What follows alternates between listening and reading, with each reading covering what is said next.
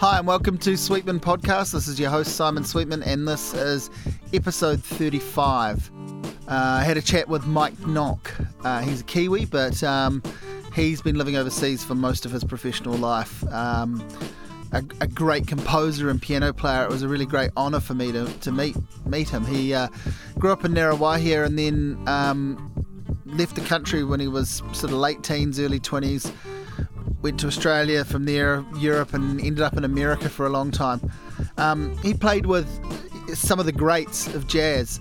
He toured as a sort of support act for Miles Davis, and I think we mentioned this in the podcast, but at one point they kind of flipped the bands around, and Miles didn't want Mike Nock and his band, The Fourth Way, opening for him because they were showing him up, so Miles wanted to go on stage first and do his thing first. So yeah, Mike Nock is an amazing talent. So he's based in Sydney now. Now I'd never met him, but I've seen him play over the years, and I've been a huge fan. I've written about him a little bit, and so I kind of cold called him. I messaged him, said that I was going to be in Sydney in the middle of the year. Was there a chance we could get together? Didn't know what he was going to say. Didn't know if he'd be into it, but he wrote back and said, "Yeah, come around, have some lunch, have a chat." And so that's kind of what happened. I have followed his career for a while, and he's done something like 100 albums, so there was a lot to try and squeeze in, and we did our best, and I hope you enjoy this. As I say, really great thrill for me to bring you, I guess, an international guest, although he is Kiwi-born, but he's based in Sydney and has been for a while, and has really made his life and his career outside of New Zealand, but regularly returns to New Zealand to play, and releases albums here through New Zealand labels and so forth as well. So just a really great thrill to talk to this guy. I mean, just such a huge life of music and experience, and some of the names we mentioned in this conversation, the people, jazz greats, people that you'll have in your record collection or that you'll go and look up since and realise what a big deal they are. He's sort of been there the whole time with them, alongside them, playing in their band. They've played in his band, or he's been on the bill. Really quite amazing to talk to someone like this. So this is me sort of totally geeking out and being an absolute fanboy, talking to one of my musical heroes, Mike Nock. I hope you enjoy it. I wonder if maybe we start by talking a little bit about where we're at now, what you're sort of, what you're doing now, and then we go back and we'll go through the time. I mean, I don't really know how to start with you because we could be here for days, So, but this is the first time I've met you. We're in your house in Sydney, and you've lived here for what, 30 years? In this house, about 15. Yeah, but 15. In Sydney, I mean. I've been in Sydney on this trip, 35 years, I'd say. Right. Yeah, it's getting up there. Yeah. I mean, I never intended to stay this long. Like when I first came back from the States, it was always, next year I'm going back. But I never went back. I like how you said on this trip. So, well, that's what I came out here. It just kind of, I fell into things. It's an interesting thing. Like we think we plan our lives, but looking back on my life, the only plan I ever had was I did have a goal. Yeah. And the goal, but how you get there and what happens with the goal. So things seem to take their own course. How satisfied do you feel at the moment about where you're at with regard to that goal, and where that goal, how much of that goal have you ticked off? Obviously, it changes with time. It changes with time, and basically, I'm just into just continuing the goal. Yeah. I mean, to me, it's like my main thing really still is the music, and what does that mean?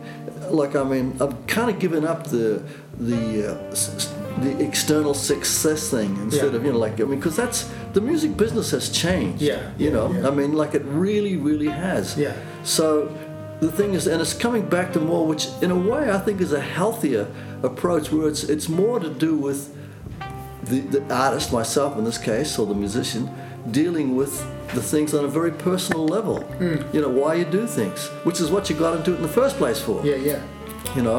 And just trying to do it with bring to as much skill and knowledge and everything that you can. It's a constantly changing equation, because as you know, I work with a lot of young people. Yeah. And when I say work with them, I teach at the Sydney Con, and I've been there for 30 years now, something like that.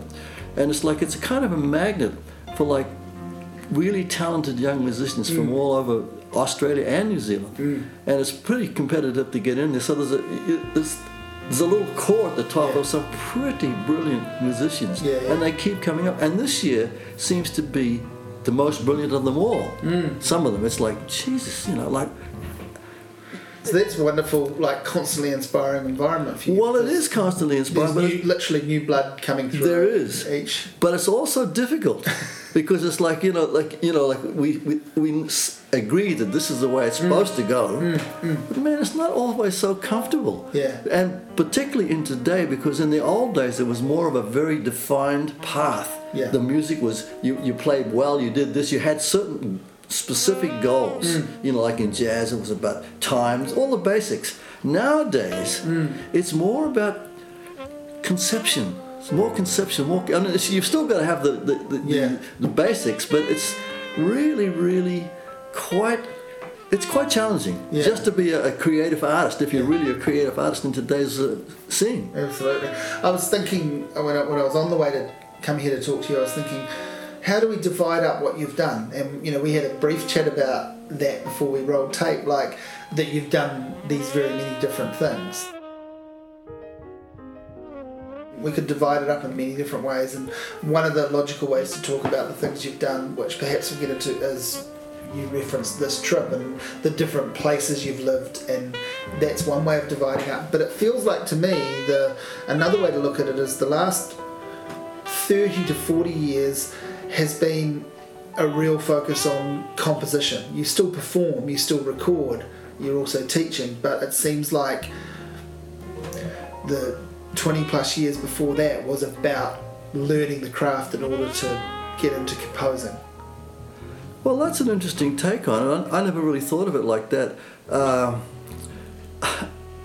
I mean, it is true that at this point in my life I'm probably more interested in composition in a sense than performing, only because the performing level of so many musicians nowadays, it's way beyond anything I could ever aspire to, just in terms of the virtuosity that is so common. It's not all and everything, but that's also a daunting thing to realize this. In the field of creative music, jazz or whatever you want to call it, it's a big one. I can't ignore it. However, with composition, I feel it's more like being a writer, like yourself. You can actually sit and think about things, mull things over, and you've got all these tools you can access now, all these incredible electronic tools, and all this stuff. So I'm kind of gravitating more towards the concepts of. But as a writer of music, you can still be. You are in the composition in the sense you put yourself in it, but also you can still I think for you memorably watching Michael Houston play pieces that you wrote about 10 years ago, and you sat pretty much with him and were a part of the performance without playing a note of music. Well, that was a wonderful experience. I mean, he's been I've known him for years and years and years, and he's always been incredibly supportive. I mean, kind of blows my mind how, I didn't know much about him, and I first probably met him at a party in New York, just met him, and somehow or other we ended up doing this gig together in Dunedin with the Dunedin Symphony Orchestra many years ago. I played Knock's first, and he played Beethoven's fourth. It was, look, I don't know what I'm doing here. You know what I'm saying? But that's what I've always done. Doing the best I can.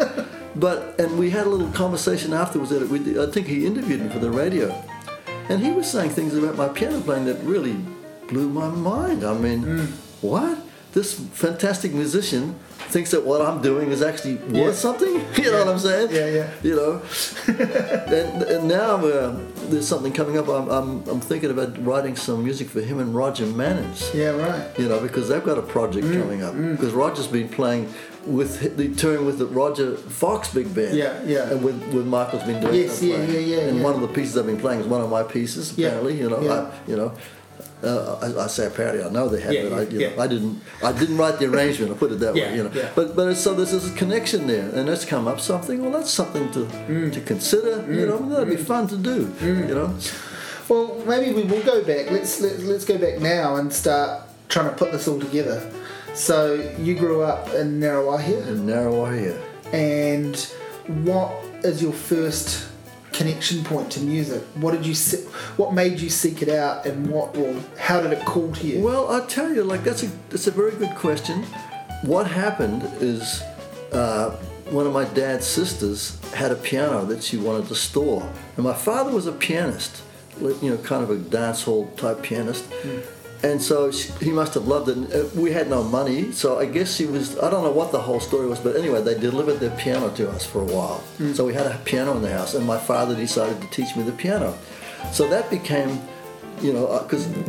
so I'm learning the piano from a book called The Art Shift book, which is basically about chords. I mean, the very first song I ever played was Mary Had a Little Lamb. Yeah. But it had melody, chords, very simple, and that's what the book was about. Really simple approach. Yeah. And before long, I'd gathered the neighborhood kids together. Whoever wanted to be part of it was in a band, because we were inspired by Spike Jones. Remember Spike Jones? Yeah. In the noise very thing. Funny. Yeah. So but hugely musically talented, of course. Well, exactly. We didn't know anything about that. All we knew was that we had a license. We had a license. Yeah. You know what I'm saying? To kind of just do whatever you wanted. Yeah. And the radio was the same, because in those days, one of my big idols was Charlie Coons. Remember him? Winifred Atwell. And then I heard jazz, and was Charlie Parker and Dizzy Gillespie playing live at Massey Hall. And I didn't know what it was. I thought it was a local band. I thought, wow, this is... And I just... These guys are good. Well, I just blew me away. Yeah. And because it had an emotional thing in the music that I responded to, which was like, obviously, The Outsiders. And living in Narrawahia, I was very much an outsider. I was brought up, and we used to go to the Catholic school. So... Right there, even a small town like Narrawahia was kind of divided. There's definitely all these... Because I remember once having a knockdown fight with the local public school. They got their champion and me. We were the two guys having this... And both schools were there after school. It was like a serious... it wasn't part of the curriculum. But it was serious. So... You're only there for not a huge amount of time before the family moves to Nelson. Yeah. Well, that was because my father died, and so we went there. So how old were you? I was 12. Just 12. Might have been late 11, 12. But I was there when it happened. And that kind of set the thing up for me. In the first place, what it did to me, because I said, don't let him. I had to go to the chemist. My father had an attack. He had these things.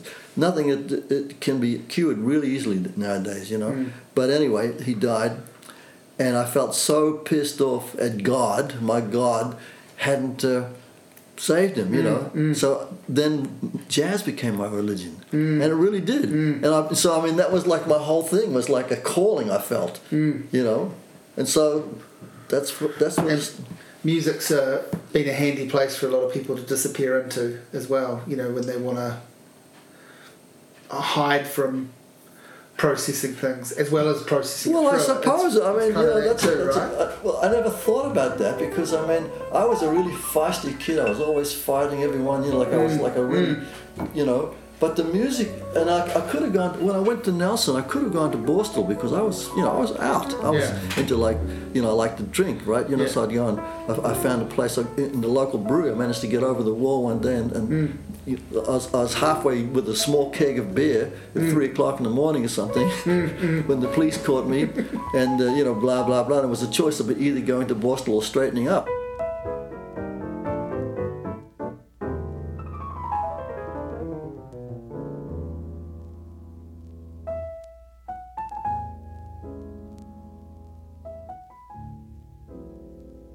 What really changed me was the fact, well, if I go to Borstal, someplace, what am I going to do at the piano? I'm not going to, and by this minute, I was already dead set on becoming a musician, and that's kind of drove me all the way. So you grew up in a pretty small town New Zealand, because Nelson would have been a very small town at the time. There's a lot more happening there now. But that's a pretty small town. And then you skip over to Wellington to kind of try to get into music professionally? Well, Yes, I probably. I'd been. I was a real wild kid, even when I was young, and I'd left home a couple of times, and come back with my tail between my legs because I didn't know what I was doing. And then I joined up with this band. There was a guy called Tom Kahi. Tom Kahi is the Royal Hawaiians, I think they call themselves. Yeah. And I ran into them at a jam session in Motueka. They were picking tobacco there or something, And I played, and they kind of got all excited, and so we all ended up picking tobacco in Motueka and jamming and rehearsing, and put this band together called the Fabulous Flamingos. And we used to tour around, and that was the start of it. And so then they moved. I guess, who moved first? I might have gone over to Wellington because we had these ideas, and anyways, the chronology may not be exactly correct. Yeah. I mean, it's in that book. You've seen the book? Yeah. So whatever the chronology is, but it was something like this because things happen in much shorter time frames. Yeah. There was a lot happening, but when you look at the time frames, they weren't years. No. They were months, sometimes even weeks. All kinds of shit happened. And so anyway, I was in Wellington, and then we moved to Palmerston North, and with them, and then of course that fell apart because I got sick and because we weren't. There's a long story. It was quite an interesting period. Johnny Cooper was our manager. Quote, And anyway, so then I moved up to Auckland, and then I came under the influence. The benign influence of a guy called Lockie Jamison. Do you remember him at all? And so that was kind of the beginnings of a whole new thing to me. But I'd already put the roots in place because even in Nelson in New Zealand, I'd been listening to jazz on the radio. And don't forget, like the local pharmacist in Narrawahia was a guy called Bert McNamara, who was a jazz pianist. Right. He used to actually play used to record on the radio and everything. The local pharmacist, and he kind of dug me for some reason. Like I used to work in a store, and he used to give me piano lessons. I mean, the piano lessons would consist of me going over his house and him playing for me or putting a record on and telling me, learn this. I get a 78, What sort of stuff, like stride and boogie woogie and all sorts? All sorts. He was into. I think one of the first records he ever gave me was George Shearing playing Tenderly. Oh yeah. Art Tatum, of course. So it kind of covered the range. And while I was living in Narrawahia, still as a kid in short pants, Nat King Cole came to Auckland, and I went to Auckland by myself and checked it and saw Nat King Cole at the Auckland Town Hall. I was all of 12. It was just blew my mind. Wow. But that's like a first pilgrimage sort of moment. I guess. Yeah. And I love Nat King Cole, always have. I mean, I didn't know anything about it, but man, it was so great. But also, see, it's not just one thing. In the movies in those days, they used to put these little music things on. There was a thing called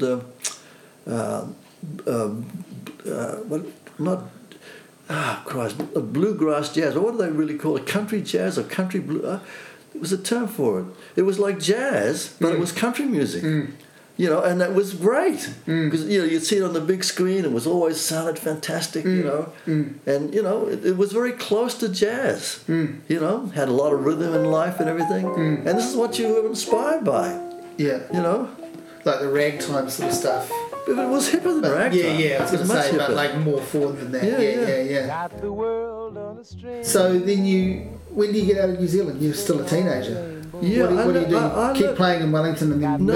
I moved up to Auckland and started playing with these people like Lockie and a guy called Ray Edmondson and a few other people. And then... Playing like nightclub stuff. Yeah, or jazz, whatever you wanted to call it. It was all kind of jazzy, But that was the music in those days. There wasn't such a distinction. As a matter of fact, rock and roll had... I was going to say, that would be just creeping in. It was just creeping in. I remember seeing Rock Around the Clock. That had a big influence, And even with the Johnny O'Keefe trio, when we had the Fabulous Flamingos, we kind of played a really weird kind of mixture of rock and jazz. Like we had a guy called Colin Sagas as our singer. And we played this kind of Nat King Cole type little licks that we worked out, little arrangements. Yeah. Some I can almost still remember, like in the sunny side of the street. But be kind of like. So was Louis Jordan, that sort of stuff would have been figuring? Would have been, but Louis Jordan, I don't know whether I heard much Louis Jordan back then. Until afterwards. Yeah, because this is New Zealand. Yeah, exactly. And we didn't. That's what I was thinking. It wouldn't be around. Like when it got here. And I remember coming back to the first time I came back to Narrawai and having a conversation with the Burt McNamara. And he didn't know anything about the band that I was in. I was in the Fourth Way at the time. It was my band. We were kind of making waves, But he said to me, he says, no, I never heard. He says, we only get the best in New Zealand. Thanks a lot. So that was they got what they got, and when I can see that attitude. That's all I know, and that's the best. That's got to be the best. But there was also a radio station, a radio program called Turntable. Did you ever hear that program? Yeah. Yeah, that was a fantastic program. Yeah. That was a fantastic program. It really was. This is a turntable calling any jazz, any blues, any boppers today. Like every Friday night, man. And this guy played the spectrum of like the new releases from the US. Of course you could do that back in those days. Yeah. But it was a fantastic program. Yeah. And they also had on Saturday nights is it 2ZB? No, that'll be 1ZB in Auckland, at Radio Theatre, where all these people, like, Crombie Murdoch, Lou Campbell, Bart Stokes, they'd all write arrangements for this band, and the people would go, and the audience would go, and you'd check this shit out, and it would be on the radio. Yeah. It was a fabulous time. Yeah.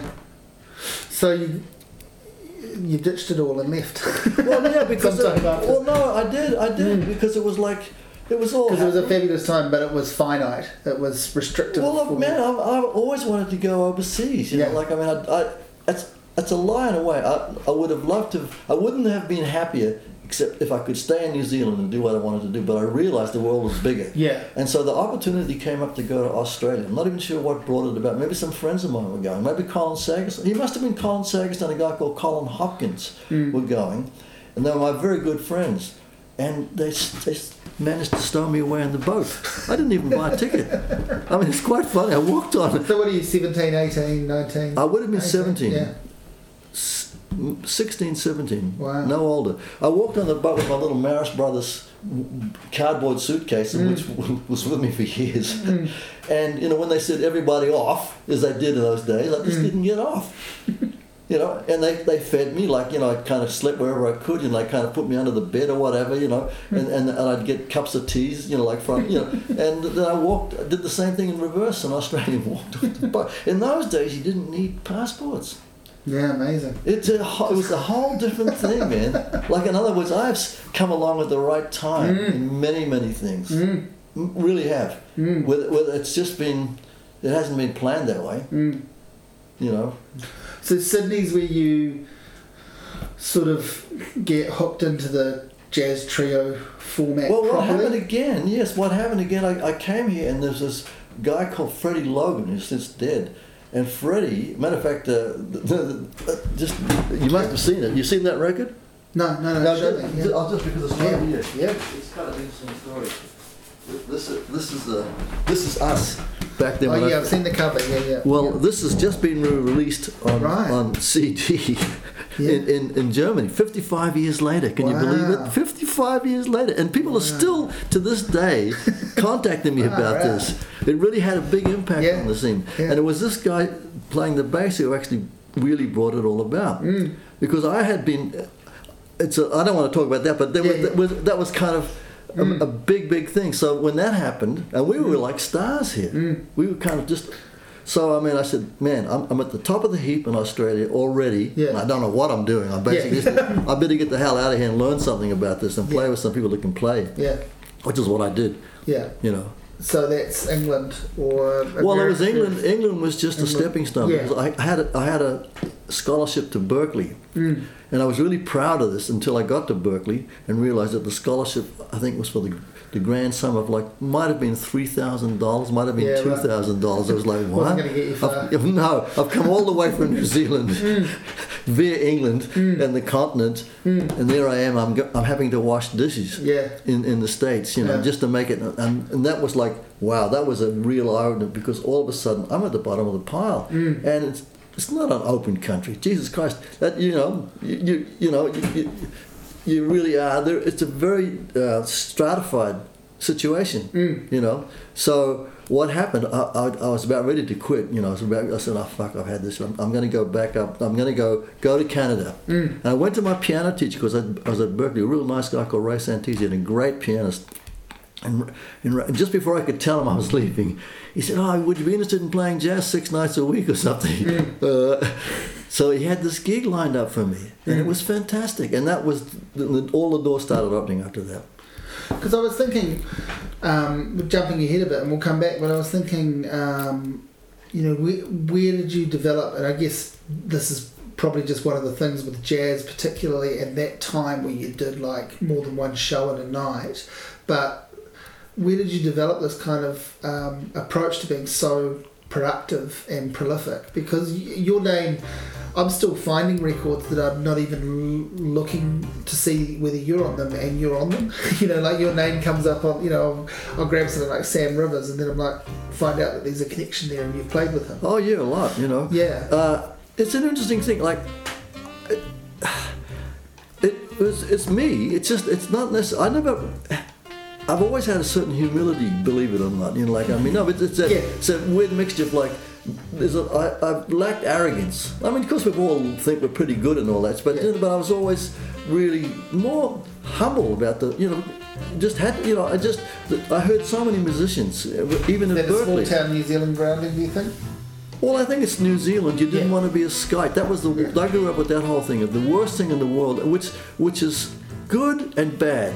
Because what happens is obviously many New Zealanders become so self-conscious, not self-aware, self-conscious, which is a different thing. And you hear it in so much New Zealand art, less nowadays, but that was always a defining factor. And if you were very lucky, you managed to escape it. And I used to find whenever I went back to New Zealand to play, I never could play my best by any means. It was just, I'd get back there and this thing would happen. Wow. It'd be kind of weird, and I had to figure out how to kind of... When did you crack that?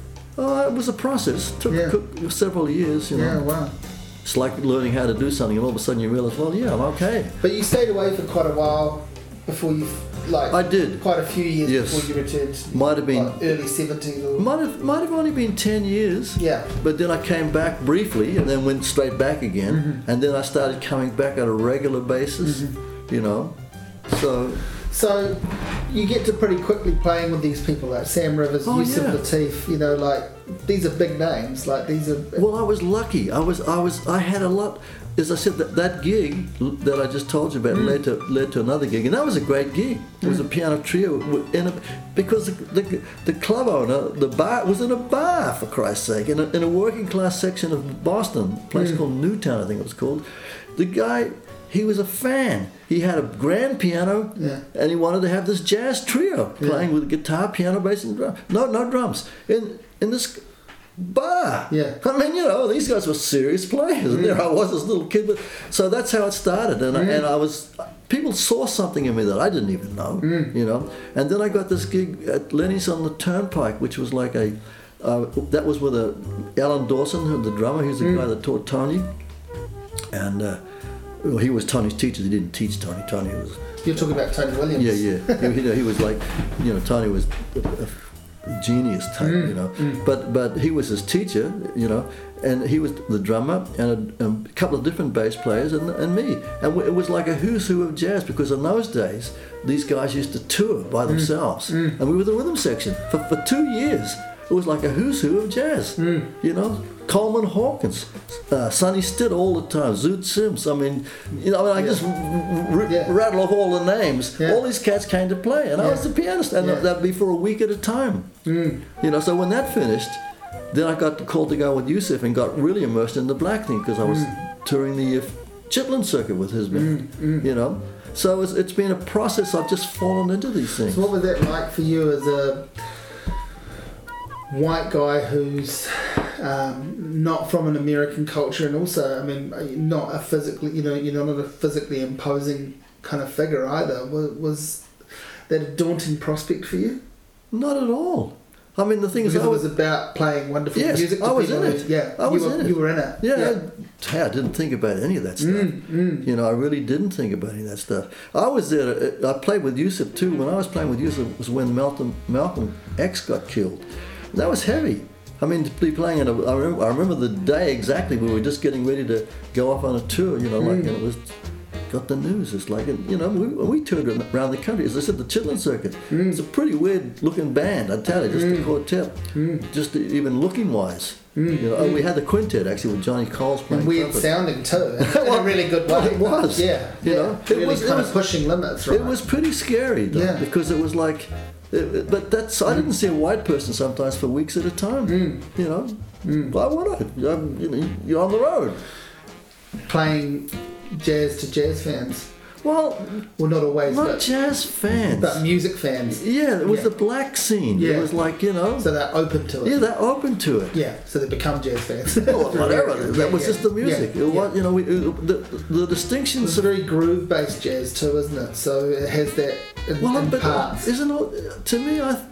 To me, I still feel that that's what jazz is about. Now, look, I mean, of course, there's many hats and many ways of doing all this stuff, you know. But to me, I really did get a grounding in that approach. It's the emotional approach more than anything, you know, because there's different ways of doing stuff. But that band had a really emotional content, because it was led by Yusef, who was one of those guys that just, you know. He was great like that. It was a real lesson to me, you know. You know, and of course I was playing with guys like Sam Rivers, which are pretty out and everything. But that was also part of it. It was an emotional response to life, and I see that. I think that's happening again. I really do, in another way now, because the world is so messed up in so many ways, and I see a lot of young musicians coming up. There's a change going on. There's a big change going on. You know, it's a very, very interesting period, you know. It's been interesting I guess it's been happening for a while, but the last couple of years, seeing a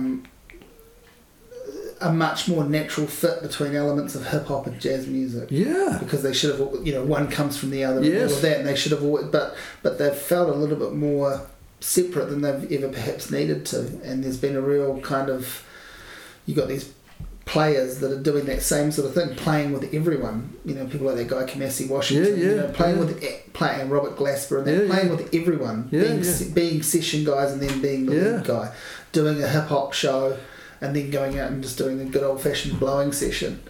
Yeah.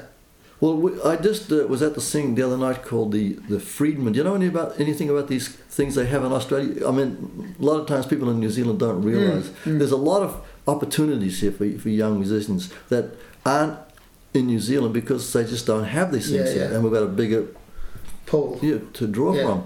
And there's this thing that's been going on for quite a while now called the Friedman Fellowships, in which 3 different groups, or was it 4? It was 3 last time anyway. They get selected. You can't nominate. Someone has to nominate them, and then they gotta get into this pool, and then they have to be winnowed down, and then they have a concert. Which in this concert had 3 groups playing, and the first prize is like 20 grand. So it's a serious prize. You know what I'm saying? You know, to do whatever you want. You know, it's worth turning up for. Well, absolutely. You know, but the interesting thing about it was the interviewer made the comment, and it's true. Like, really, out of the 3 groups, they all were very much influenced by contemporary classical music. Wow. Which is. Not so much hip-hop, although, you know, there's been years when that's been the case, but on a very, very high level. I'm talking about this is like, wow, this is kind of so that's one of the other streams that I'm seeing also with a lot of the students and a lot of the music that they're listening to is it's kind of, it really is an art music, you know, whether that's good or bad, I don't know, because I like the visceral thing of the music, that's what always, but that's only part of it, you know. So what's we're getting towards the 4th wave, but that's still a few years off. Yes. So you're just filling your boots with gigs, basically. You're just playing. Yeah, well, lots and lots. Well, we had quite a long running thing with Yusef.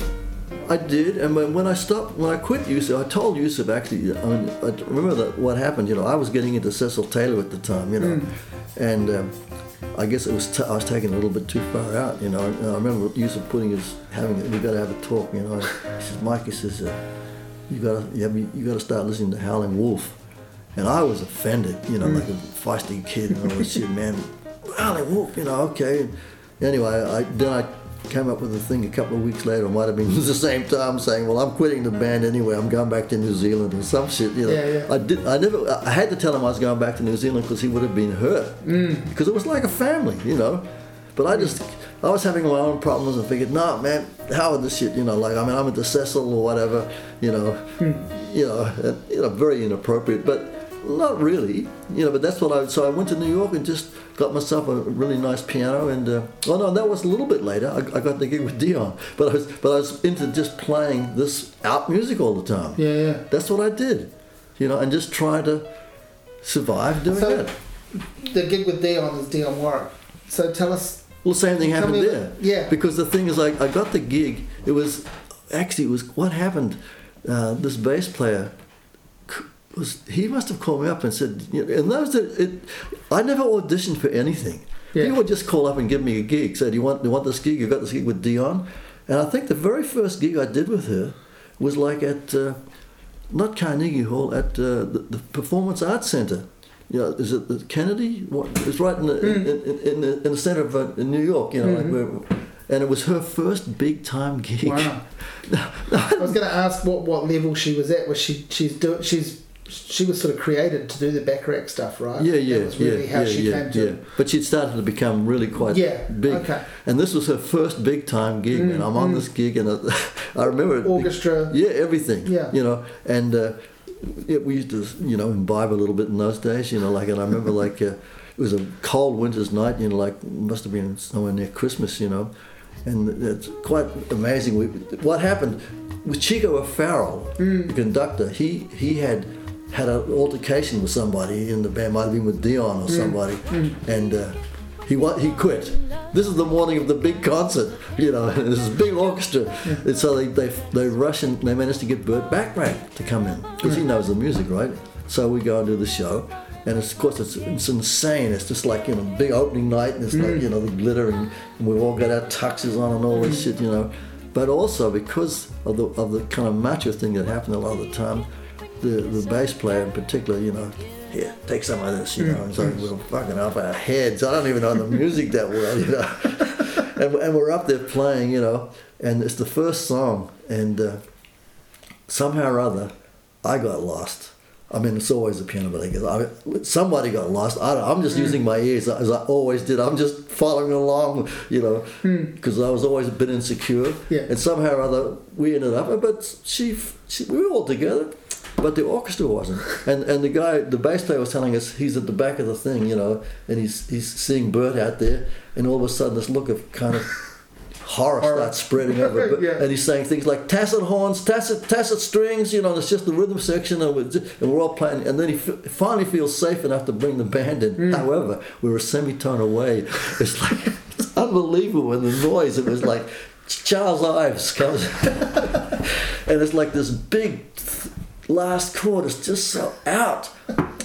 And there's this pregnant pause, man, and I was sure that Dionne was going to run off the stage in tears. And of course, it's my gig, everything's gone. It's like, and she just went into the next song a cappella. And she was able to laugh about it afterwards. Wow. I mean, I love her for that. I mean, I really did. She was great to work for. But after a while, I got my start on my piano and all the rest of it, and I quit. She offered me a lot more money to stay, but I didn't want to do that. I wanted to play. It was taking you away from where you wanted to go. Well, it was, even though it's a good job, but well, it was a great job. Someone else would have been perfect. She offered me to open her shows, playing with my little trio and shit. But it was a kind of music that wasn't. I'm a purist. Sorry, I didn't come there to do that. A bit too sedate as well. Well, it would have been. Yeah, it wasn't so sedate, but the music was definitely. I mean, I could learn a lot from that. And as you get older, you might want to really do that. But it's a journey for me, and I'm. Yeah, you didn't want to be capped at that point. No, absolutely. It was too much for me. I was just, that's because it was after that the fourth way came about and all that stuff, So the fourth way is you playing fusion, essentially. Well, basically, it's for want of a term. Yeah. Well, I tell you what it was. It was simply the fact that jazz was dead. We were in San Francisco, and there was a jazz club there and everything, and we started out as a little acoustic band, but jazz was dead. People went to rock shows. The whole thing was dead. It was a part of the thing. Anyway, so somehow or other this was when they brought out the Fender Rhodes, and I knew Mr. Rhodes, and he kind of helped me get one. Either he gave me one or bought one from him or something. I don't know what the story was, but I mean, because he was interested in getting people to play his horn. Yeah. So anyway, I ended up with a Fender Rhodes piano. Man, it just blew my mind because for the first time, I have an equal voice in the band. Yeah. You're not waiting for everything to drop down. No, exactly. I can just crank it up if I need to. Play the intro and the outro. Yeah. And so we started playing, and the only gigs we could get were like rock clubs, which is cool. Yeah. But so we started playing a little bit more funky because hey, people are doing, so we'll play some funk too. We're making our own songs up. I was even singing, actually, believe it or not. I even made a record singing. It never got released. It never will get released. But it was like part of that was the trip. Yeah. And so you're meeting again, I guess, musicians you've already played with who are all moving in this sphere, like Tony Williams. Well, Tony Tony was earlier. Of course, I met up with Tony later. Yeah, that's what I mean. Like they're all moving in that sphere. Well, of course we will, because it's pragmatic. Yeah. It's like the mothers of invention. You're just doing what's in front of you. You want to play creative music. Yeah. This is what's happening. Yeah. Yeah. I mean, like everything, it got the unfortunate thing about the music we were playing, where it went to, it got taken over by commercial interests and lost its balls, its whole thing. It became a commercial music, commercially driven. Not that I'm against that, but hey, we were doing the music because this is what we wanted to do. Yeah. And we were just trying to play. Yeah. So this is around the time, I guess, most famously, Miles Davis' Bitches Brew has become a sort of would have been around that period. To explaining that period to people, right? Like that was kind of, to my idea, that's an album still, that if people are scared of jazz or have no idea of jazz, and not that Bitches Brew is really jazz, but that's where a mainstream rock listener might start to move into that music, is through things like his record. Well, that's true. And even the ones either side of that. Yeah. In a silent way. Well, we played a show opposite Miles, on the same bill. Yeah. A few years at that time. At Fillmore or something, was it? No, it was at the Berkeley. I think it was at the Berkeley. I forget the name of it, but it's a big theater in Berkeley, the Performing Arts Center or something. The big theater there. And I think he always wanted to go on. No, I can't remember whether we went on first or he went on first, but he after that, because we played so good, he wouldn't. He reversed it after that. Wow. He wouldn't. And I mean, his band at the time was. Oh, it was a great band. It was Keith. Yeah. Keith was playing, and Jack. Yeah. But we had something, because of course we were the local favourites. You know what I'm saying? I mean, Yeah. Wow. So Fourth Way does what, 3 or 4 albums? Yeah, we did 3. Yeah. And then you pull the pin on it. What happens? Well, the violinist. It falls away. Well, no, it was the violinist. He got offered a gig with I think it was what's the name of the record company? I used to record for them too. Bob Thiel's recording company. I can't think of the name of it. Columbia. No, not Columbia, but it was one of those big labels. Yeah. And to make him a star, to put his own stuff, and it was quite a different music than we were playing, And we'd had a little bit of a falling out because he had, the personalities. Yeah. And so he decided to do that, and that was kind of the end of the Fourth Way as such. Actually, I'm wondering whether I'd have to go, there's so much shit going on, but basically that's how it happened. Mike had decided he didn't want to be in it anymore. I tried to do it without him, with Hadley Callowman playing stuff and all this, but it didn't. It had the Fourth Way, like all these things. It was the time, a place, and everything. It just had something. But it was kind of your first real move as you're the leader, right? Of that band. It's your project. Yeah. in the first place. But it was a group project. It was my project. I set the... You're the principal writer. And the tone and all the rest of it. Yeah. But, but then it went like that. And, but by that time, interestingly enough, even though we were quite well known, it wasn't a major thing for me to kind of... Because actually, as soon as we stopped doing the Fourth Way, I was making more money. That makes any sense. Someone else was talking about this just yesterday or today, or what I mean yesterday, I think, about in the States, some rock band, Smashing Pumpkins. Someone was talking about how that, they didn't make any money. Like they're big, but it's about, hey, you got to survive, and a lot of it's fantasy. A lot of it's fantasy. Because I know, like the guy I work with a lot, Lawrence, he's touring the world a lot of the time, But man, I wouldn't do that. Yeah. I wouldn't do that. Jesus Christ, you're kidding me? Yeah. I mean, I never did that. Even in jazz, we always used to get paid. Yeah. We didn't have to do these insanely difficult trips that people do all the time, and it's, I love to play music, but I want to be treated a certain kind of way. I mean, that's just I'm too old for that, and have been too old for it because a lot of the guys doing it are like your age. Yeah, they're too fucking old for this. Yeah, it's 20-year-old shit. Totally. Yeah. I'm too old to be doing what I'm doing. And I get to sit down for most of it. So it strikes me that by the end of the Fourth Way, in some sense, you've gathered all of the different sorts of tools, playing-wise, that you can then start to, this is what I mean, that you can then really, I know you're already composing, but then you can really start to apply to yourself within the role of composer, rather than just someone who fronts a group or turns up and plays and writes. You've gone about as far as you can in a few different directions. Maybe you're right, because I hadn't thought of it like that, but because you've done the sort of the pop slash kind of stuff with Dionne that's very orchestrated, the fusion that's kind of almost prog rocky as well, like it's on the tip of that. And I did all of that stuff. Yeah, I mean, literally so that's what I mean. So with different bands. All of these things, and then in the 70s, you start to kind of refine solo piano, trio, quartet, the smaller, quite focused, and back to that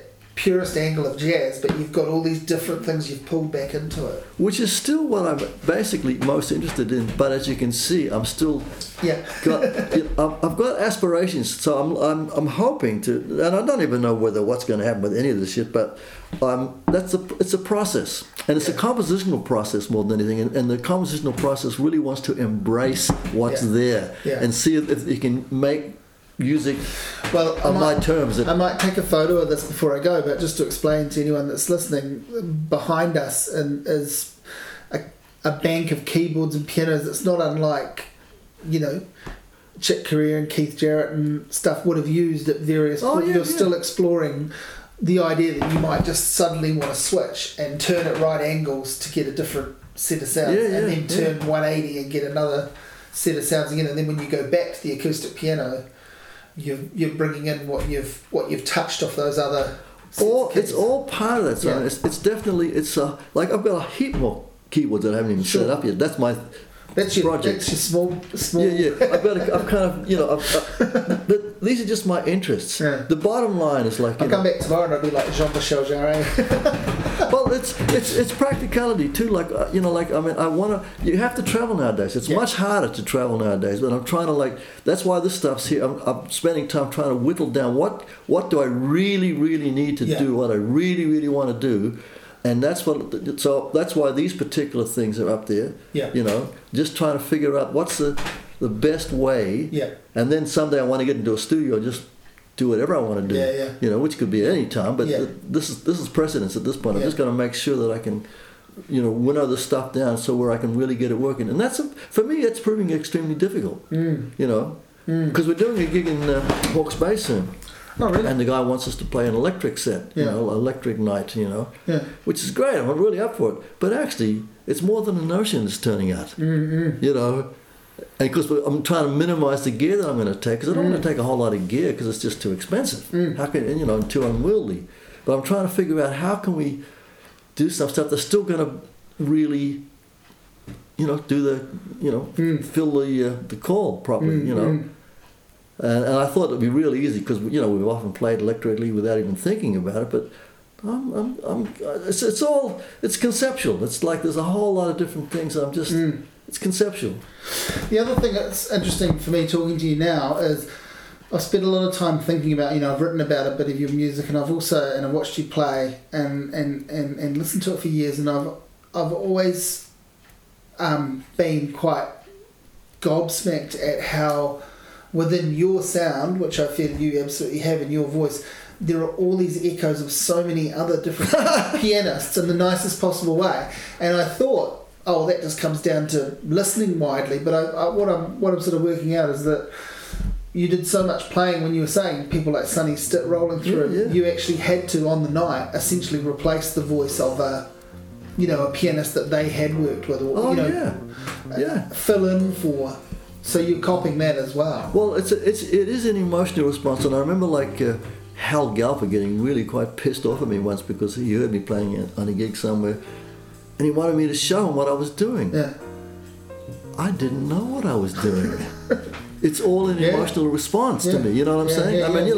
Sure. I can feel it and kind of do, but I don't know what I'm doing, and I never have, and that's not the way I make music. And of course, I'm trying to learn and know a bit more, but actually, I did this course once in which they said, understanding is the booby prize, which it is. I understand now how to do so many people understand lots of things, but they can't do it.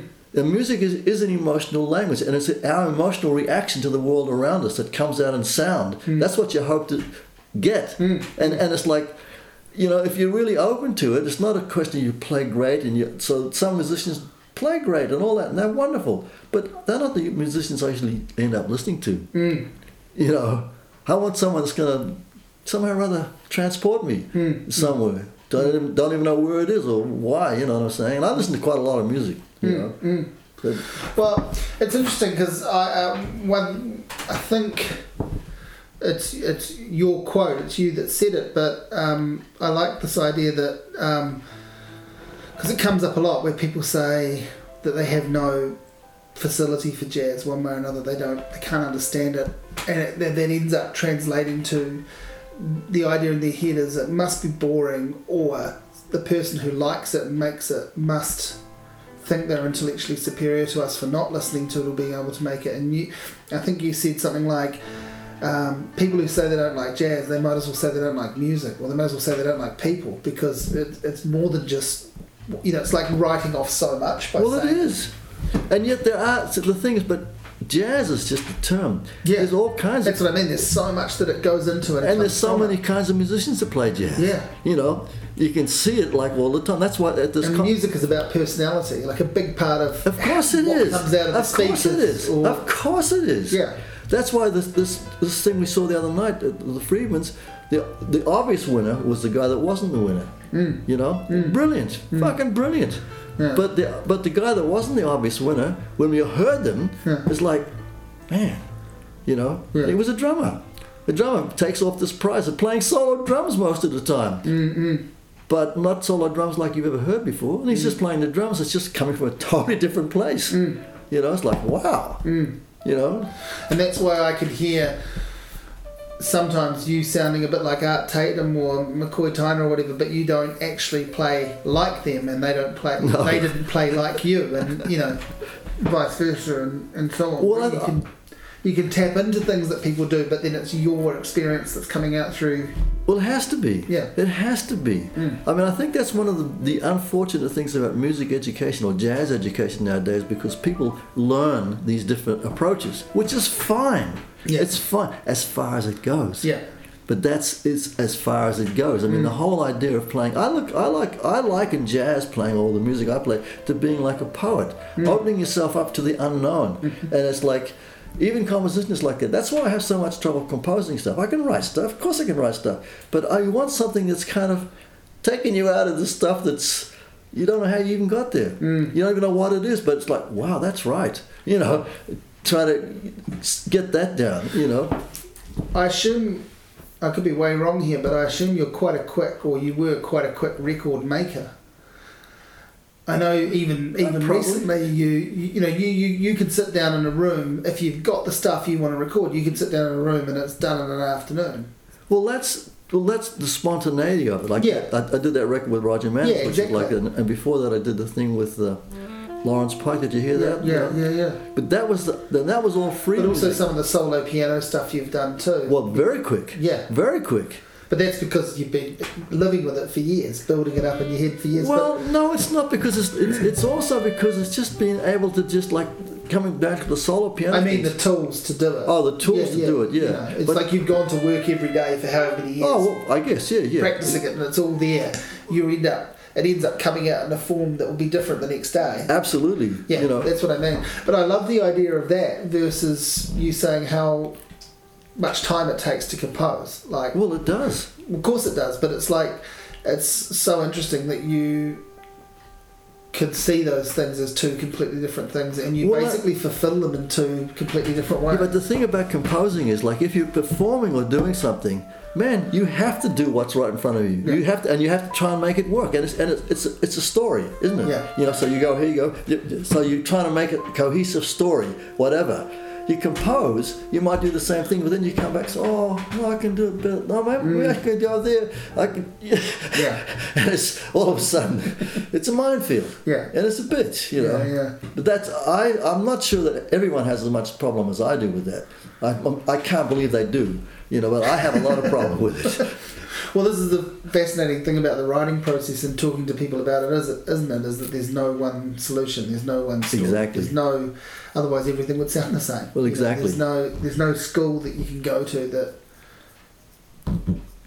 graduates you when you're finished and it's going to work. Well, it might help you. It might help you. See, the thing is, I imagine, like, I've done all these recordings, I've had all these bands and everything else, and to me it's like, hey, I write music for my ensemble. It's a great, one of the best things about the job that I do. That's why I love it. I have an ensemble. I have the largest ensemble in the school and have for years. And I get my pick of musicians, so it's the best ensemble in terms of the players. Doesn't always necessarily work out to be the best ensemble, because the players, hey, maybe they've got a gel. Yeah, all that shit, and you're stuck with whoever you get. But what's happening more and more and more is I sometimes will write to begin the thing, or bring in some stuff, but very quickly my music is pushed aside and never even mentioned again, because these young kids, and they're young, like, not really kids, I guess, but they are.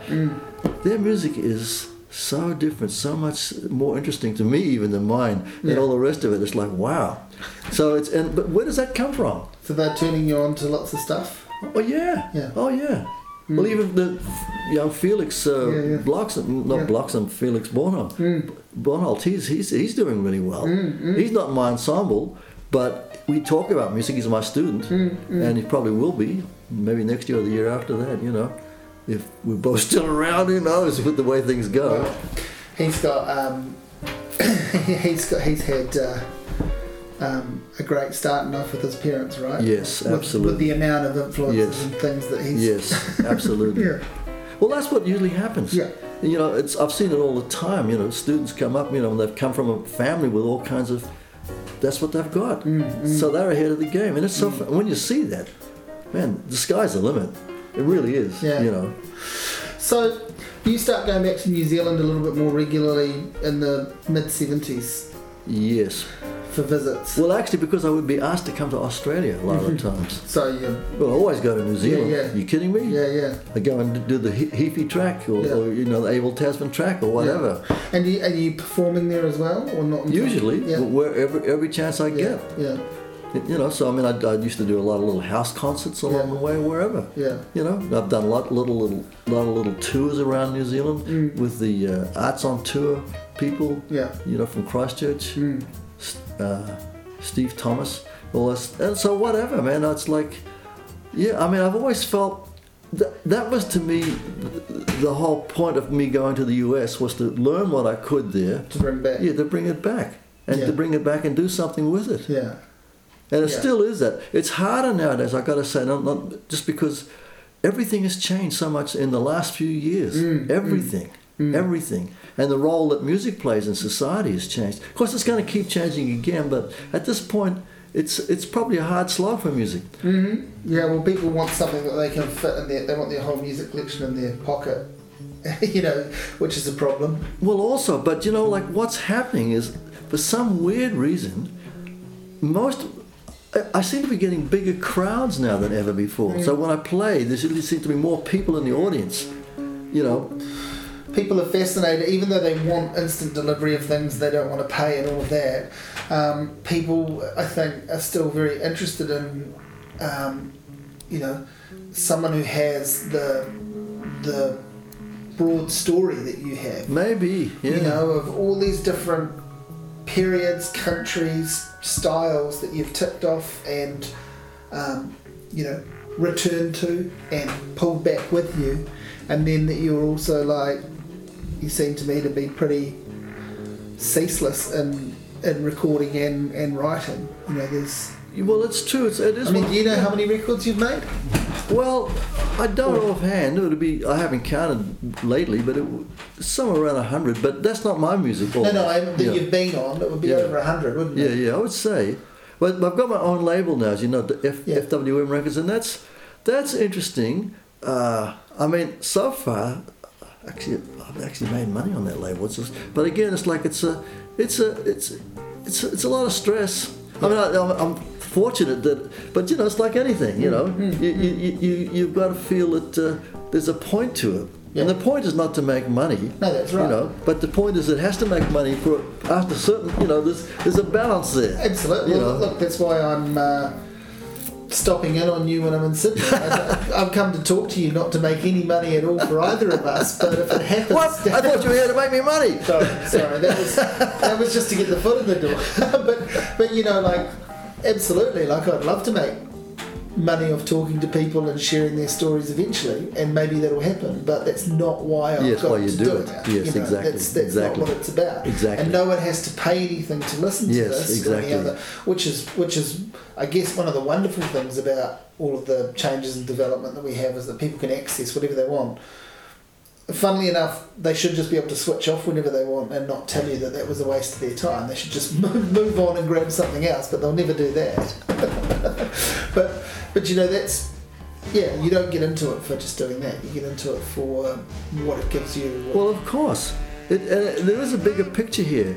I mean, we're living in there's so many issues and such a complex reasons, deceptively simple, I'm always using that term, things are deceptively simple, but they're not. And it's really about, I tell you, I've been a very successful, I think in many respects, a very successful musician. And why am I successful? I think it's quite simply because I actually care about the other person, whether it's a musician or the scene or whatever. The audience. Yeah. I actually care about it. Yeah. Some musicians don't, but I actually do. Yeah. I mean, to me, that's like part of the equation, and people recognize this. I think so. I mean, I was going to say, I think in the years that I've watched you perform, there's a great joy that comes out from not just your playing, but I don't know what sort of day you've had on the gig. You might have had a shitty day, but you don't let us know that. Oh, you can't. You can't, It's not about that. No. So it all goes, there's that old sort of traditional sense of show must go on attitude that you would have perfected before you even knew you were perfecting it. Yeah, well, maybe, look, it's also, to me, the whole idea of it's not even that conscious. The thing is, it's just the only conscious thing is to do the best you can in that moment.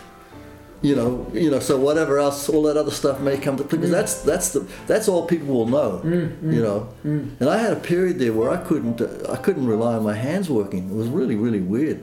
And I remember doing a concert in Nelson, man, and thinking, man, I was actually considering killing myself because it was like I was so upset, but I figured, well, what's the worst that can happen?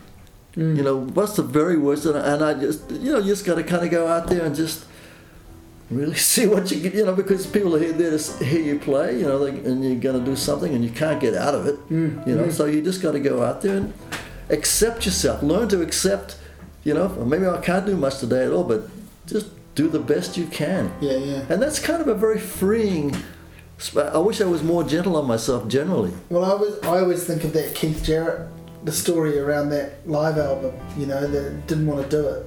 Wrong piano. Oh, right, the thing at the Cologne concert. Wrong piano. Sore, and he was sick too, I think. He was sick, sore back, doesn't like travelling, amateur, first time promoter with no real idea on what's going on. Was it? I didn't realise apparently, and I don't know how much that story's grown over the years because they always tend to a little bit, but it feels pretty real. Yeah. That he was, not feeling it whatsoever, and the sort of advice was basically, well, we have to put on some sort of show because everyone's paid for it. Yeah.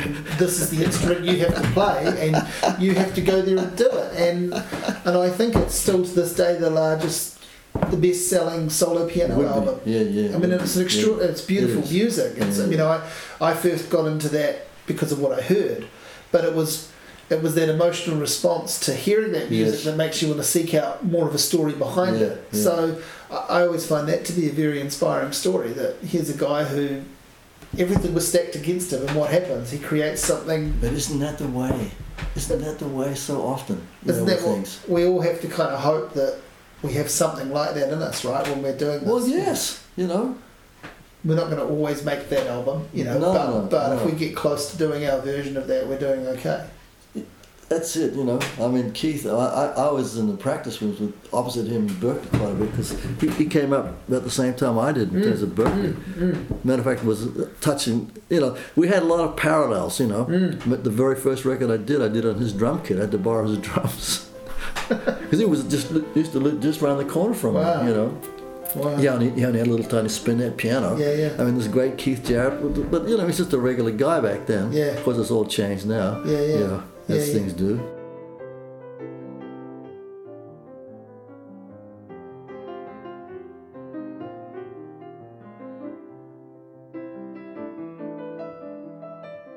But he's actually quite. There's a similarity to you from him in that he has, much as he's known for a couple of different things he does and does very well. His catalogue is filled with quite weird and wonderful ideas, right? Absolutely. He actually released his singer-songwriter album, I know. which I love. I think that's a fascinating Restoration Ruin. Yeah, I love it, but I get to hear it, 40 years afterwards as a curio, so I really like it. But to me, it's just fascinating that it existed. And a couple of years ago, he released a whole lot of studio jams of him playing drums and guitar. And I didn't even know that. Yeah. It just came out a couple of years ago. I think they were all recorded in the 80s. Okay. 80s and maybe into the 90s, but it's like a double album of just noodling instrumentals. And wow. Some of it is very, very cool. Oh, it would be. It's him playing every instrument. Yeah. Too long, all the tears I've been weeping. All right, my troubles all gone away. So this sort of strikes me as similar to how you've gone about. In some ways, just seeking out all these different ways to both connect to music and then form some response to it yourself. Yeah. In some ways, you're absolutely right. Yeah. So who are the other sort of people like him that you, I guess, rubbed shoulders with? Because we've named a few great jazz pianists already, and there are so many. But did you have people that you feuded with, that you replaced you, and there was baggage around it, or were you mostly connected with them because you guys were trying to do the same thing? That's a good question. I mean, the guy that comes up, and I'm not even particularly friendly with him, and I don't even particularly like his playing that much, but it would be Hal Galper. Right. Because we were, matter of fact, it was him going to Europe that got me my start in Boston, really. And that would have been before that other thing, because he was, I got the gig at this place called the Stables, which was that was the focused. That was the club in Boston. It was a musicians club, owned by musicians and run by musicians, And he had the gig, and they had a big band, Herb Pomeroy's big band, and for some reason or other, Hal wanted to go to Europe. And when he went to Europe, I got the call, and man, when he came back, he came back with his tail between his legs, and he wanted his gig back. And I wasn't going to give it to him back. I mean, and he tried to psych me out, all kinds of, we'd go together on long walks. He'd play my piano all the time, which I thought was great. And I'm getting all these free piano lessons, but I'm not giving up this gig. If they don't fire me, I'm sorry. It's my gig. It was very interesting. What about people that you've got these people too that you have had lasting musical relationships with? Frank Gibson, Roger Mannings, lots of people. But what is it that attracts you to? What is it that makes that work? Obviously, it's a mixture of their talent and their personality. And then whatever happens in between your talent and personality and theirs, right? Yeah, well, both those guys are really interesting. Like, we do play together, but we haven't recorded together, and we probably will never record together. Yeah. But we have played together as a trio, That's been cool, Yeah. But what I really like to have is musicians who have confidence, and openness. Confidence and an openness, and don't tell me how to play. Basically what I'm saying. It's like, I hate it when people, like, I did this record with the guy in the US who's a wonderful player, and I've done a few things with him, Howie Smith, and Howie's great, but Howie's got this preconceived idea of how I should be playing his music. Right. He'll deny it, but it's very obvious. Yeah, right. And of course, I can't meet those expectations. Yeah. You have to accept me just as I will accept you. Yeah. And if it works, it works. Yeah, exactly. Yeah. Yeah. I sort of feel like one thing that goes through your music for me and this is pretty naive, but my framing of it, but as a composer and a player, I think like a common thing you work with so well, which is really important in music, is the idea of space. Yes. Well, that's something else, again, that I've learned or been reminded of that from one of my students. As a matter of fact, he was over here last night, Jackson Harrison. He's a very fine musician. He's now a lawyer, practicing lawyer, but he's still into the music. But I learned that, of course, that's a real big one, because space is terrifying. Yeah. When you're playing, you want, and if you're at all insecure, you're going to play a lot of stuff to cover it up. I was going to say, what do we all do when we learn? We fill as much space as we can. And there's a lot of people that they continue doing that all their lives. Yeah. But that's not where the magic lies. No. So I have to keep reminding myself of this, because I feel I often play way too much. And that's the thing, when I hear myself, the things I don't like, it's usually, oh my God, I'm playing too much. So is it a bit more like sculpting than painting then, like that you are pulling away? Yeah, maybe to leave something, that you're pulling. Because I was thinking, like I'll listen to you play with, say, Yusef, and there'll be these short little bursts of piano solos that sort of peeking in a moment, but that's also a wonderful use of space. That's not cramming something in there, that's like leaving space either side of it, but also recognising a space for you too.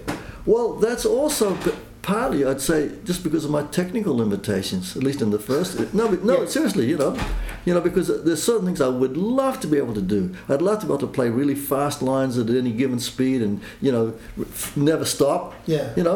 I can't do that. No, but then there's something like some of the solo pieces, like Sunrise. Uh-huh. To me is a really, there's nothing else going on in there except what you do to it, like what you bring is the tune.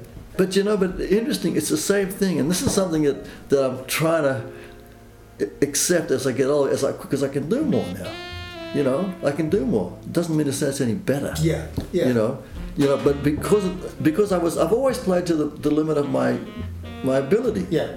But not so much anymore, if that makes any sense. Yeah. And that was what made my music so strong, I felt, because I couldn't play. Yeah. You don't know that. All you know is what's working. You don't know that that's all I can do. Yeah. Yeah. You know what I'm saying? Yeah. It's like so the limitations themselves are actually an asset. Well, you do it for a life, so you're building up a life of match fitness towards it too, right? Yeah, so you know how to keep something in reserve in the tank now. But I do. But as you get older, it's also you tend to in other words, the conscious brain, the aware brain gets in the way a lot of the times. And so really to be able to really lose yourself and just do what's appropriate is a real big challenge to me.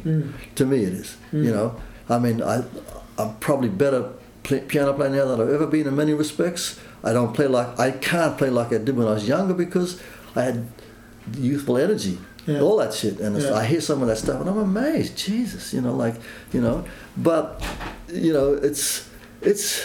it's a process. What can I say? It's a process. It's a process. So we've talked mostly about jazz because jazz is the starting point, I guess. It is for me. You, for how you approached the instrument, what you heard, and essentially for your career. But classical music is the other. There's all sorts of other musics, but classical music, or an idea of classical music, is the other really important thing in your work, isn't it? Well, it is, because look, when I first wanted to learn how to play the piano, my father taught me, okay? And then he died after a few weeks or months, and I had to get a piano teacher. I couldn't find a piano teacher in New Zealand. I went to a couple in Hamilton. One guy, would just give me some stuff, I had play this and nothing, no comments, no nothing. But I really wanted to learn classical music, but I couldn't find a teacher that would teach me. Oh, you're going to be a jazz musician? Sorry, I mean, that's the attitude back then. So it wasn't until I got to Berkeley, when I'm already 21, that I actually started having classical lessons. And the guy really threw me into the deep end. He had me playing the Chopin etudes, all this ridiculous music that I didn't know any better, that I spent hours, literally hours, learning this shit. Because I didn't know I didn't know. Oh shit, I better get this together, But I'm learning now. That's one of my hobbies, I guess, is learning about the piano. And I have spent quite a bit of time, figuring out, and reading a lot of books about it, and to enable me to be able to play the piano with more comfort, to know what I'm doing, just as an instrument. And I think I'm getting there in many respects, but I don't practice anywhere near enough, because you need to practice. But it's not. You got to ask yourself, well, why am I doing what I'm doing? That's one of the things. But a friend was over the house the other day. He's a musician, Stu Hunter, and I was saying to Stu, he writes for a lot of things, and he's a wonderful musician. The thing I really love about Stu's playing, and he was a student at one point, he maximizes what he does, and to me that's the thing, to be able to maximize what you do is and be confident enough to kind of realize you don't have to do a whole lot, and that's a hard one. But I'm saying, totally. It's a real hard one for me. I find it difficult, and these are the things I think about a lot. I mean, what I spend my time doing in terms of the piano now, more than anything else, I'm just trying to play something that feels good. I mean, and do it in a way that's kind of going to attract people, but just to be able to play a steady rhythm, and make it interesting. Because, I mean, so many solo jazz piano players do not do that. Keith does it. Keith is a motherfucker at that shit, But so many, they just... And I remember hearing Herbie play many, many years ago, and that blew my mind away, because Herbie was just playing like he played with the rhythm section. And it was fantastic. I loved it. But that's another way of doing it. But he wasn't trying to play solo piano as such. He was just playing... I've always had a bit of a up and down thing with Chick Corea's recording career, but I've seen him live twice play solo, and it was quite amazing. He's the first time. Well, actually, a couple of years ago, it was him and Gary Burton. It was a joke. That's right, okay. So that was cool. But the first time seeing him solo was about 10 years ago. Was mind-blowing. Well, he has gotten better and better and better. There's no question about that. As I say, recording career, obviously there's some great stuff he's done. But I maybe I haven't found all of the great things. I'm not a huge Chick Corea fan, believe it or not. But I have to admit... That's how I'd play myself too. But then the good stuff. Oh yeah, no, he's a mother. He's a mother. Yeah. Well, he was one of the guys that I used to hang out a lot with. Chick and not Herbie so much, but Chick. We played together a little bit. He played drums mainly. He's a pretty good drummer. Yeah. He actually played a little bit of drums in one of the shows I saw. He just had timbales set up. All right, and he'd get up and have a bit of a crank on that. But obviously it was something that an urge that he felt he had to satisfy. but I could tell that he knew what he was doing. Oh, yeah. You know? Oh, no. He's a real good drummer. Yeah. And it's like Jack, too, man. I mean, Jack's a good piano player, man. I used to hang out with Jack, and Jack would sit there at the piano. But even Tony Williams, who couldn't play the piano at all, really, as far as I knew, he could sit down and, man, keep you transfixed. You know, Right. he'd make something up. Just purely from his musicality. Yeah. You know? But Jack DeJohnny actually... Oh, he can play the piano. He actually studied the piano. I was going to say, he's actually done sets and stuff where he plays piano. Oh, yeah. He's a good pianist. Yeah. Which is... and I think a lot of the really, really great jazz drummers in particular... well, Joe Chambers. Have that melodic instrument background, right? And particularly piano. Well, they do. That's the best ones do. Yeah. Joe Chambers is a case in point. You know, he's a good piano player too. But heaps of them. You're right. You know. For a sort of empathy, or as much as anything too, I think.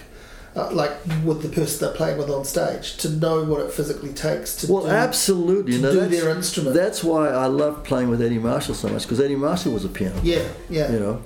You know. So he has an understanding of what you're trying to do. Yeah. So he plays in a way that keeps out of the way. And gives you what you need. You know, so many guys don't get that.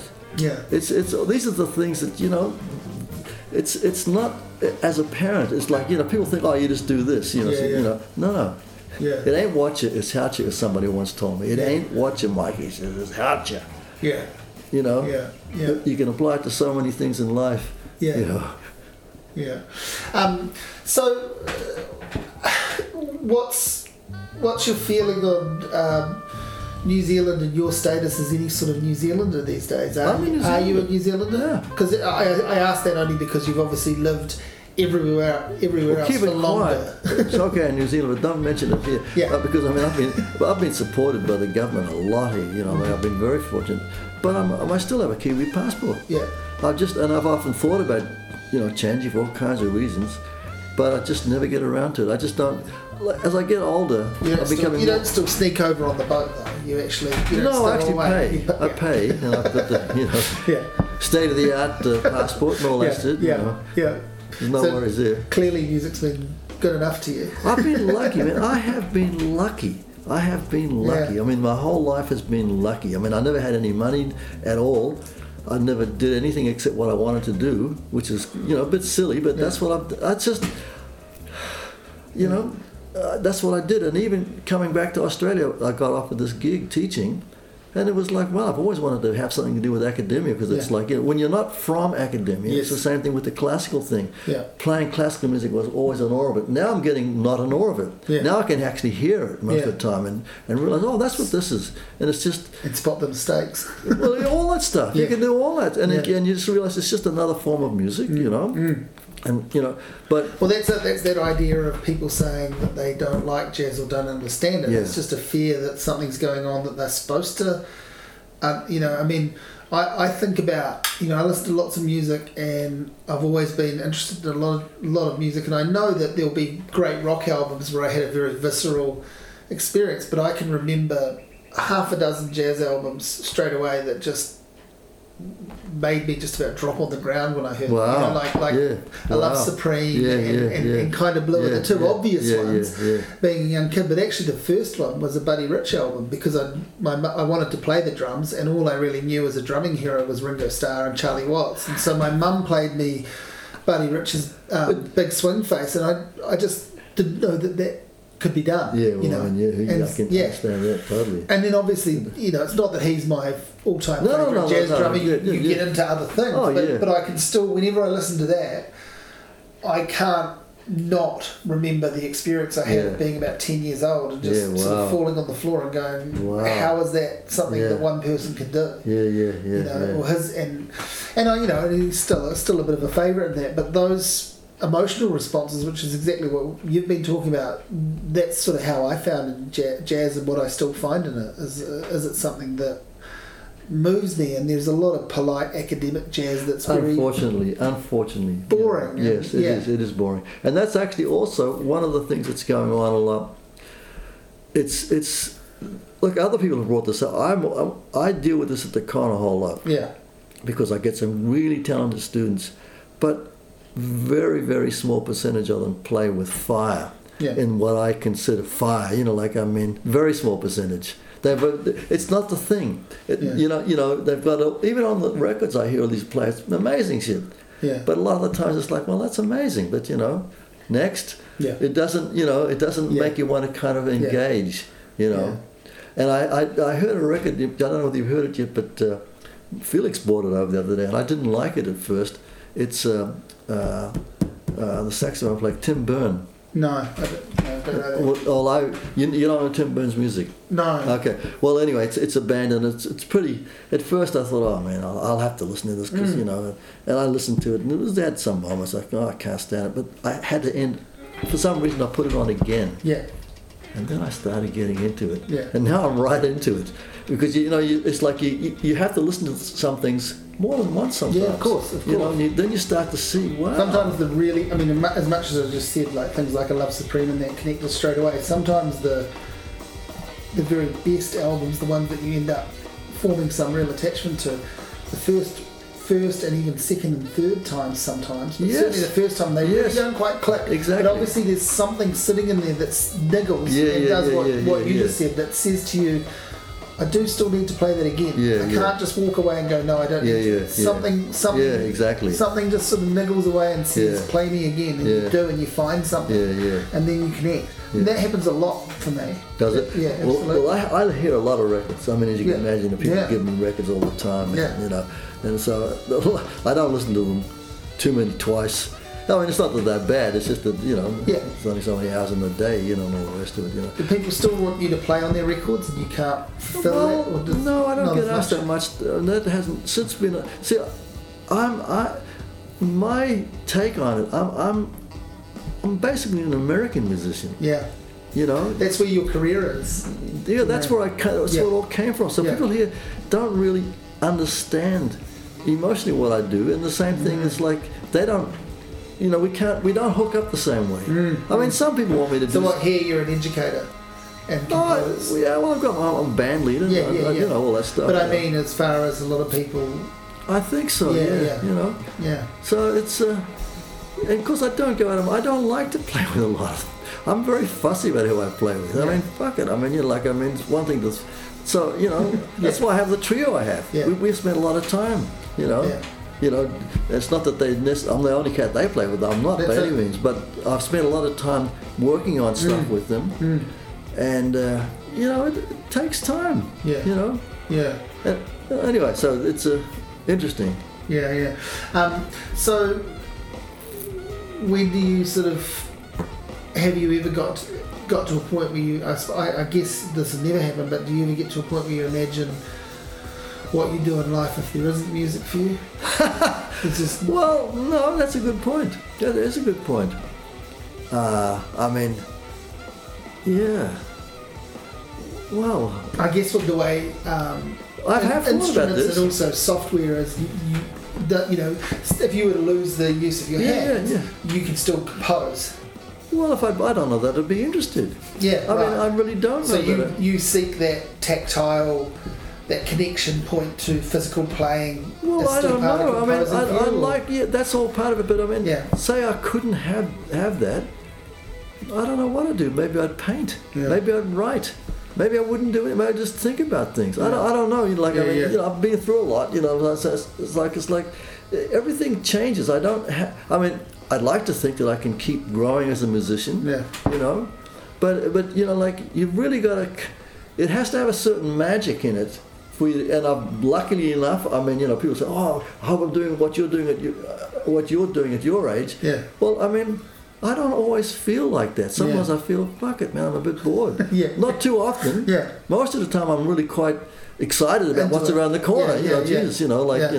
And so that's why I'm doing all the stuff I'm doing. It's not nothing earth-shattering at all. Yeah. But I keep hoping I'm going to find something that's going to... It's like, when you walk along the beach and then you come around, there's got to be something around this corner. Yeah. It's like, oh, fuck, okay, well, let's go. And then sometimes it's like, wow. Well, I talked to this guy recently and I thought this was a really good point. He sort of said, he's got a band, they've made records, they rehearse and they still play gigs. But he said, something along the lines of, we don't have to play shows. You know, if we play shows and not many people turn up, or heaps of people turn up, whatever, in a way, we could actually just turn up each week and have our rehearsal, and I would feel fully satiated from that, because that to him was what music was about. I can see and that. I thought that was really cool. I can see that, yeah. Obviously, you want to try for those other things too, because you want to, even outside of the greed of wanting anything for it, you just want to satiate yourself and see if it translates. See if it resonates with anyone else. But I actually thought that was a really great sort of idea to come back to, that actually just doing something in your room for yourself is utterly valid. Like, well, of course it is. You know, why would it not be? Because that's where it all starts. But you're talking about with other people. Yeah, too. Exactly. Yeah. I mean, look, that's look. It may come down to that at some point. That's fantastic. Yeah. You know, that is. But I guess it's also, you want to feel. I mean, I want to be part of the world, you know. I mean, I don't want to just be sitting in a room. I mean, you're like, if I'm sitting in a room thinking of music, it's with the idea that this music is going to go out there. Yeah. You know, I mean, that's very much, for me, it's not with everybody, but for me, that's very much why I do it. Yeah. With the end result of putting it in front of people. But you're right. So what? It shouldn't really matter. Yeah. Because it doesn't matter a fuck. Yeah. I guess the thing is actually the process. Well, that's what I've felt, I think, with putting most of my stuff through my own website now. Is it's like, you know, I know people read it because I can follow the analytics and actually see how many hits there are. And I share it on social media, so part of that is wanting people to read it or hoping that they might. But it's also valid for me to just put it up as part of the process of sitting down and constructing something. If no one reads it, that's people sort of try to throw this taunt at you that no one reads your reviews, like that's a taunt, and it's like, well, maybe I wrote them for myself, you know, like that's you know, maybe that's the reason they exist. That's a very interesting point, Simon. That really is. I mean, you know, it's a very interesting point. It really is.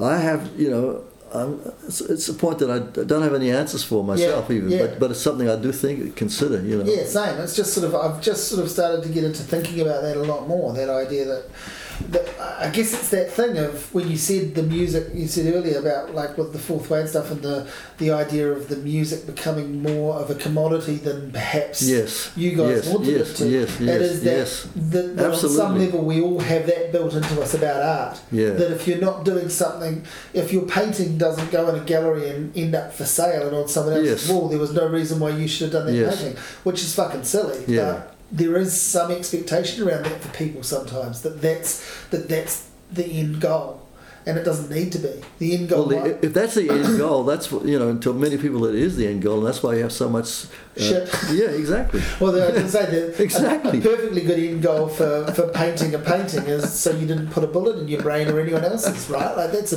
really good reason. That is true.